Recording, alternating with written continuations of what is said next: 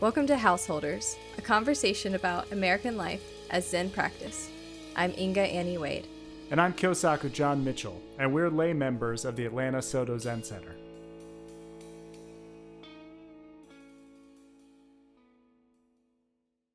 A lot of the people in my life that practice sitting meditation are not Buddhists and are not practicing any form of maybe even what they would call spirituality. I would say maybe half of them are practicing something that they think of as just sort of a mental health thing or, just some wellness activity that has no spiritual component. Maybe because they don't believe in spiritual components or, are rejecting a sort of a religious upbringing or whatever it is. Like they see this as an alternative to spirituality.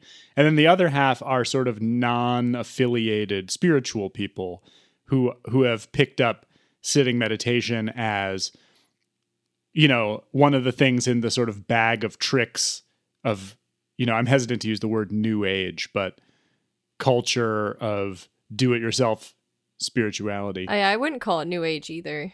Yeah, I don't think that's fair. Not when doctors are prescribing it to people.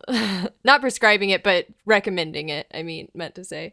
Right. But I think that a lot of people who hear about it from that context in my life are in that first category of thinking of it as not a spiritual practice. The other half that I'm talking about are the ones who are thinking like this is direct do-it-yourself spirituality that I don't need a religion for. Either I do this by myself and it's my own thing and there is no community aspect, or in some cases that are actually maybe even more interesting to me, like the community of people making up their own spiritual practices out of whatever raw materials they find are my community. And that's a new thing that we're doing. That might even be considered a third category, I would say. Yeah.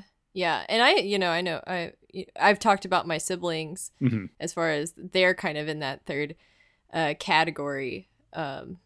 So I could use them as references for sure in this. Yeah, let's think of that as a separate thing, as a thing that's not, because that has that community aspect and the sort of more holistic approach to life and practice. Well, does it? Because it's like they're thinking like how to make a meditation practice their own. So nobody really ever does it the exact same way they do. Yeah, there's some asterisks about it and maybe some risks about it. But the thing that I've been thinking about more is the complete abstraction of meditation, which is a word that we could unpack in a lot of ways from a Zen point of view. But for our purposes now, sitting and doing something that counts as meditation, whatever it might be. The thing that I'm a little bit worried about that's just been on my mind is the number of people I know who are just doing that as an isolated activity, either alone for all intents and purposes. Yeah, and certainly without any kind of broader set of practices that contain it or support it or help it develop or keep it on the rails in the way that a sangha and a teacher in our tradition, not to mention all the other kinds of practice other than sitting practice, would. Well, okay. I'm just going to try to see this from a very non-biased perspective because I kind of think that we probably do a lot of things in our regular everyday lives that had a different context. And then the West sort of adapted and said, this is a healthy thing to do. You should do that, but we don't really know what the context of how that thing originally developed. You mentioned yoga earlier, and I will admit that I've been doing yoga for years, but I don't think I know much about the historical context or how it was practiced when the true intention of how yoga is supposed to be practiced. And does that mean that I am missing out on something I don't know. So I'm trying to like relay that type of thinking to meditation, because from my perspective, I don't feel like I'm missing out, but also because I don't know what I'm missing out on. Well, to me, I'm not really worried about missing out. People like from that point of view, people who are doing this practice this way are doing the thing they want to do. Buddhism with formal religious vocabulary and structure, not to mention, like garb and titles and dharma names and whatnot, might seem like way too much cultural cruft to them. And that's something they want to miss out on, and that's fine. What concerns me is the risks of doing this practice in an uncontained way. And I don't know enough about yoga with a capital Y to talk in specifics about that either, but I know a lot of yoga teachers who have the same concerns about sort of mainstream non-religious yoga that I'm expressing about mainstream non-religious meditation, which is that it opens you up to powerful spiritual experiences that we have a 1,500-year-old well, I mean, depends how far back you want to go. We could go all the way back, 2,500-year-old container of other supportive practices and structures and relationships that help you process those powerful things. And doing sitting meditation without any of that support is dangerous. Yeah, I mean, but I don't know. Like, I don't want to gatekeep meditation to be like, you can only meditate if you have a religious context for which you do it with. I'm not telling people what to do. I'm trying to protect them. Like it's not, and I'm not even saying that it has to be religious or that it has to be one that already exists. But what worries me, and like, this is not, I'm not just saying this, like there's a whole genre of blog post at this point of like meditation destroyed my life type stories where people have, go into intensive meditation practice with, for example, undiscovered or unresolved serious trauma or latent psychiatric problems or whatever it is. And they fry their brains, and they have like they either have like a psychotic episode, or they just have some sort of inexplicable negative, bad trip, to put it, for lack of a better way to put it. And they end up scarred. We did talk about this a little bit with Amy in a past episode, and something that she had been concerned about. Being, a psychotherapist herself, I could see where she's coming from. I think,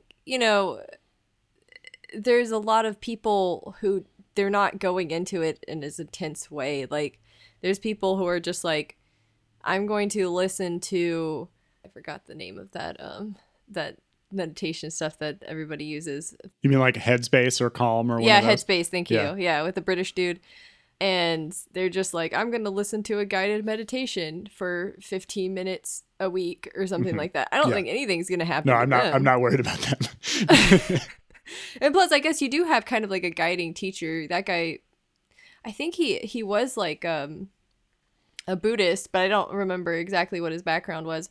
And so he does kind of guide you in a way without like maybe the conversation, the back and forth conversation. But I think maybe there's still value in having somebody, just listening to somebody go through some of these things with you that you might experience during your meditation. So you're talking about a very specific type of person that has, like you said, trauma of some sort, and they do some intensive meditation. Where would the context of this be? Like just going on a retreat randomly? Yeah, you make a good point that it's like, this is an intensive practice problem. It's not really something that somebody who sits for a few minutes every couple days or whatever is going to run into. Not the casual meditator. Yeah. And I guess that's important to tell people in case there are people with practices like that listening to us that I'm not worried about you. You're okay. This is a problem for people who are hardcore and going at it for sort of, there's a lot of caution, and we've talked about this in other aspects of Zen practice. There's a lot of caution about kind of going into meditation practice to get something or to have some kind of objective. And it's people like that. That's usually like yellow flag number one of somebody who's going to be super hardcore about this. And so, like a lot of these stories that I'm talking about that I've read and heard first person are stories from retreats that people sign up for as a sort of like extreme sport kind of experience that they want to have. Maybe after having a few years or not, a few months of personal practice and deciding this is way cool. I want to get more into this. And so, there are a lot of retreats marketed at those types of people, 10-day silent meditation retreats where you do, really specific Theravada mindfulness practice, and you feel like every bone in your body vibrating. And if there's anything weird or off in your body, it can go really sideways really fast. But you're absolutely right to point out that there's like a pretty high bar to getting into that situation. But it's still pretty widespread, I feel like. We hear about it a lot. It seems to me that it's widespread enough where people hear about it, but I still think it's fringe enough where it's not like the majority of cases of people, just lay person that doesn't have any religion, getting into meditation for an hour a week or something like that. Yeah. I agree. I guess the question is where people go if they want to learn more, from that stage. Like I'm not a person who thinks that the existence of apps like Headspace and 10% Better and whatever all those other ones are is bad for Buddhism or something. I think that there's No, I don't think so either. I think it's wonderful for there to be millions of people who are using some form of meditation to calm their bodies. And I think you're also right that guided meditation is a really safe way to develop that skill. Depending. Obviously, like this mainstream mass scale version is a bit different from the sort of 60s and 70s version where you had to go sit with some teacher and, those people's voices could end up guiding you into some pretty gnarly situations. I don't know anything about that. Well, there's just lots of freaky ashram cult stuff that has happened in Oh, sure. I've heard of cults and stuff back in the 70s. Yeah, but like a lot of them were masquerading as Buddhism, a lot of people who went into practice Buddhism in the 70s in the United States ended up in some really terrible situations. And this I mean, it's kind of weird to say, but this sort of free market mass scale technology enhanced version is a lot safer than that was. So it's good. I'm happy about that.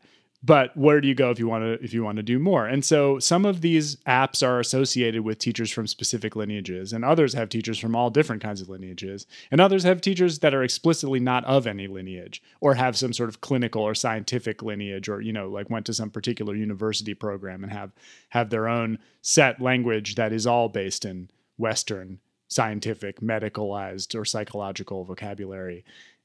And I don't have numbers on this or anything, but I feel like it's probably the case that a lot of people who start off there want to learn more and want to do more.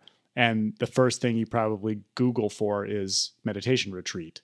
And depending on who you are and depending on what your situation is, you could already be in trouble at that point. Because meditation retreats are the big business of meditation, right? They're the things that you can sell hundreds of dollars of tickets to. And that's where, we're going to hopefully at some point soon have Fusats, our community leader, on our show to talk about our retreats and how that's going to work, how that's going to look going forward. And I think I'm very interested to know. I don't really know what the post-COVID vision of retreats for our Sangha is. But it's a good time to be rethinking all that stuff. But there's a lot of competition now, and I feel like the most aggressive marketing is coming from the most aggressive kinds of meditation. Aggressive marketing of meditation retreats to the millions of people who are suddenly into meditation is probably a warning sign rather than like a positive sign, because there's such an opportunity to take people from millions of people from casual like introduction to meditation. Out of those millions of people, a large number, still an objectively large number of them, is going to be interested in something more intensive than that. And it makes me nervous. Yeah, I mean, I think that it's it's an interesting point you bring up, and it's not something that casual people know about, that what happens to you when you meditate for long periods of time, and yeah, that's true. What kinds of things come up, come out and come up. Mm-hmm. And maybe they should, somehow know, like some sort of disclaimer ahead of time, like you should probably work your way up to this before you commit to such a long practice, or you should, but what is your main concern? Like, there's the individual getting to a dangerous place because they meditated without a lot of practice for a long time and some gnarly shit came up. Mm-hmm. Are you worried about the reputation of meditation at all? Mm-hmm. Like, are there deeper fears that you have, besides just some individuals that we're not sure how many people are actually going to do this or not? That is a really fair and important question for me to be asked about this, about what it is that makes me so nervous.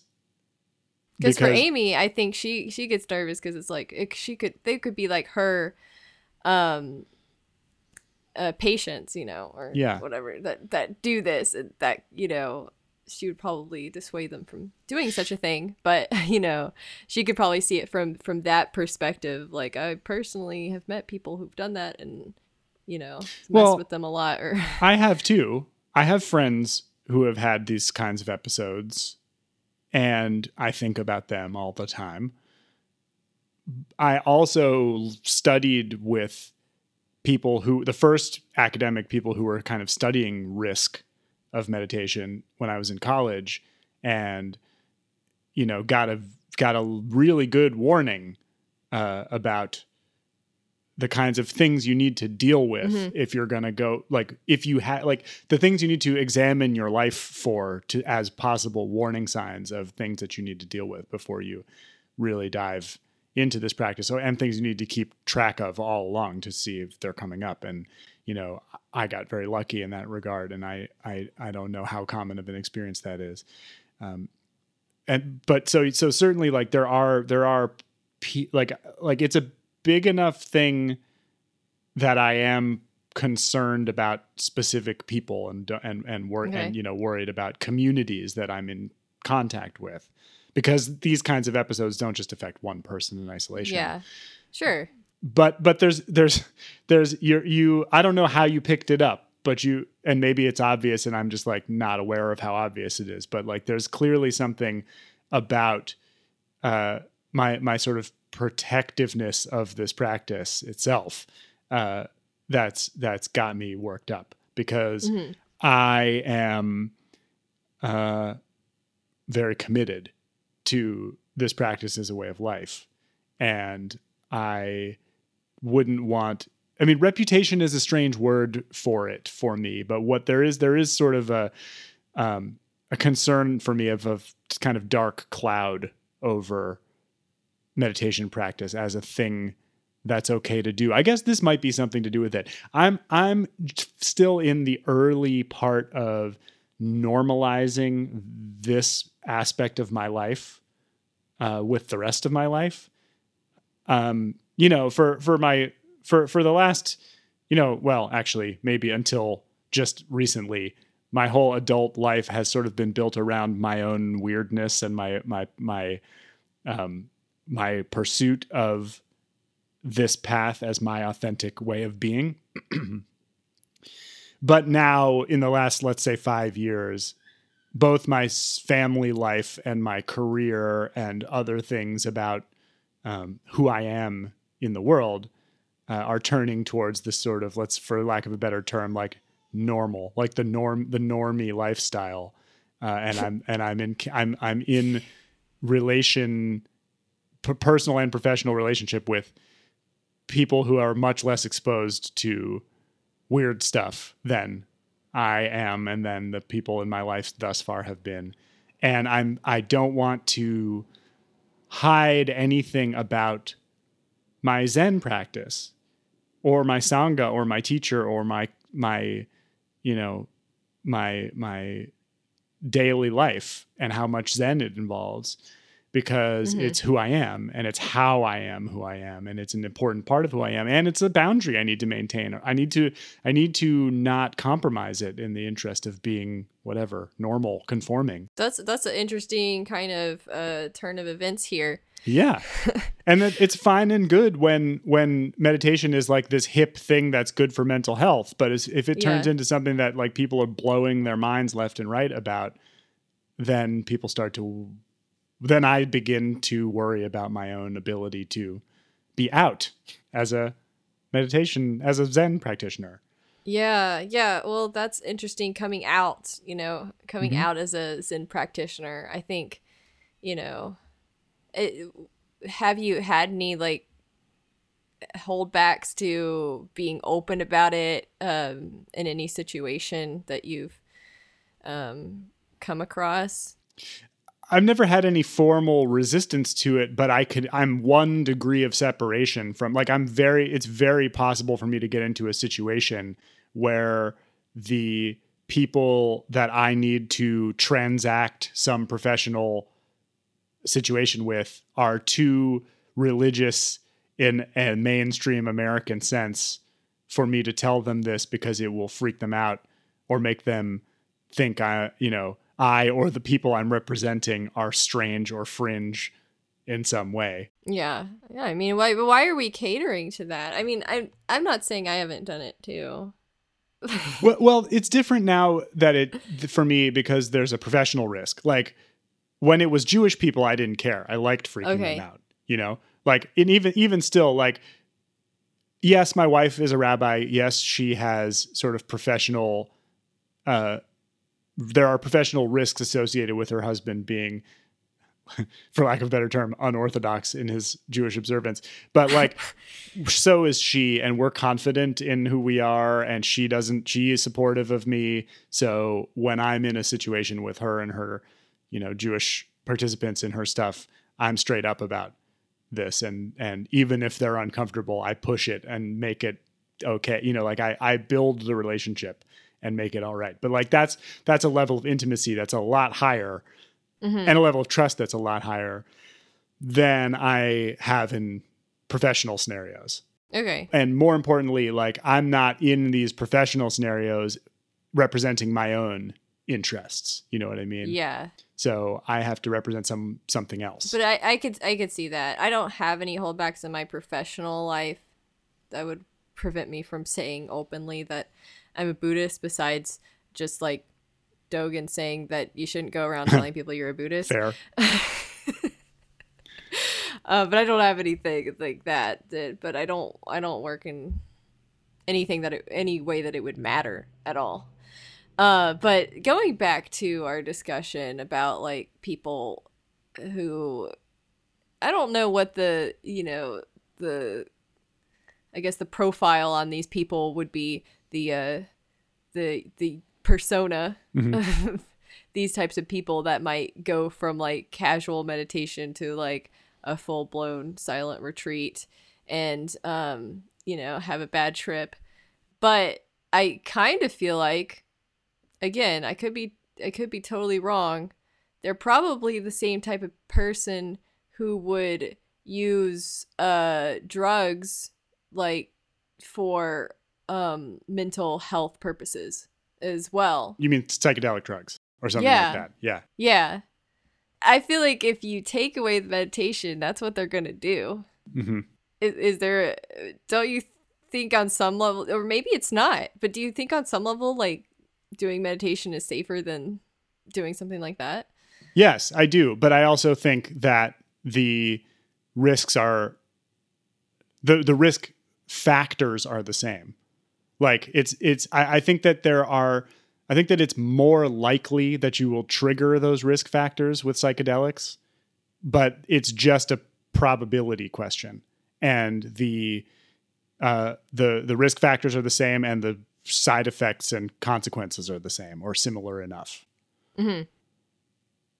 But yeah, I think you're right to make this connection. It's it's psychonauts, to use a really stupid, outdated word that I think people who are those still use to describe themselves. Like people who are into exploring consciousness for its own sake. And there's something very college about that pursuit, but that's still very, I mean, I think it's increasingly prevalent in, let's call it, blue state culture in the United States. Like with the legalization of cannabis kind of looming at a national level, and the clinical legalization of psychedelics, the medicinal legalization of psychedelics, like right around the corner from that.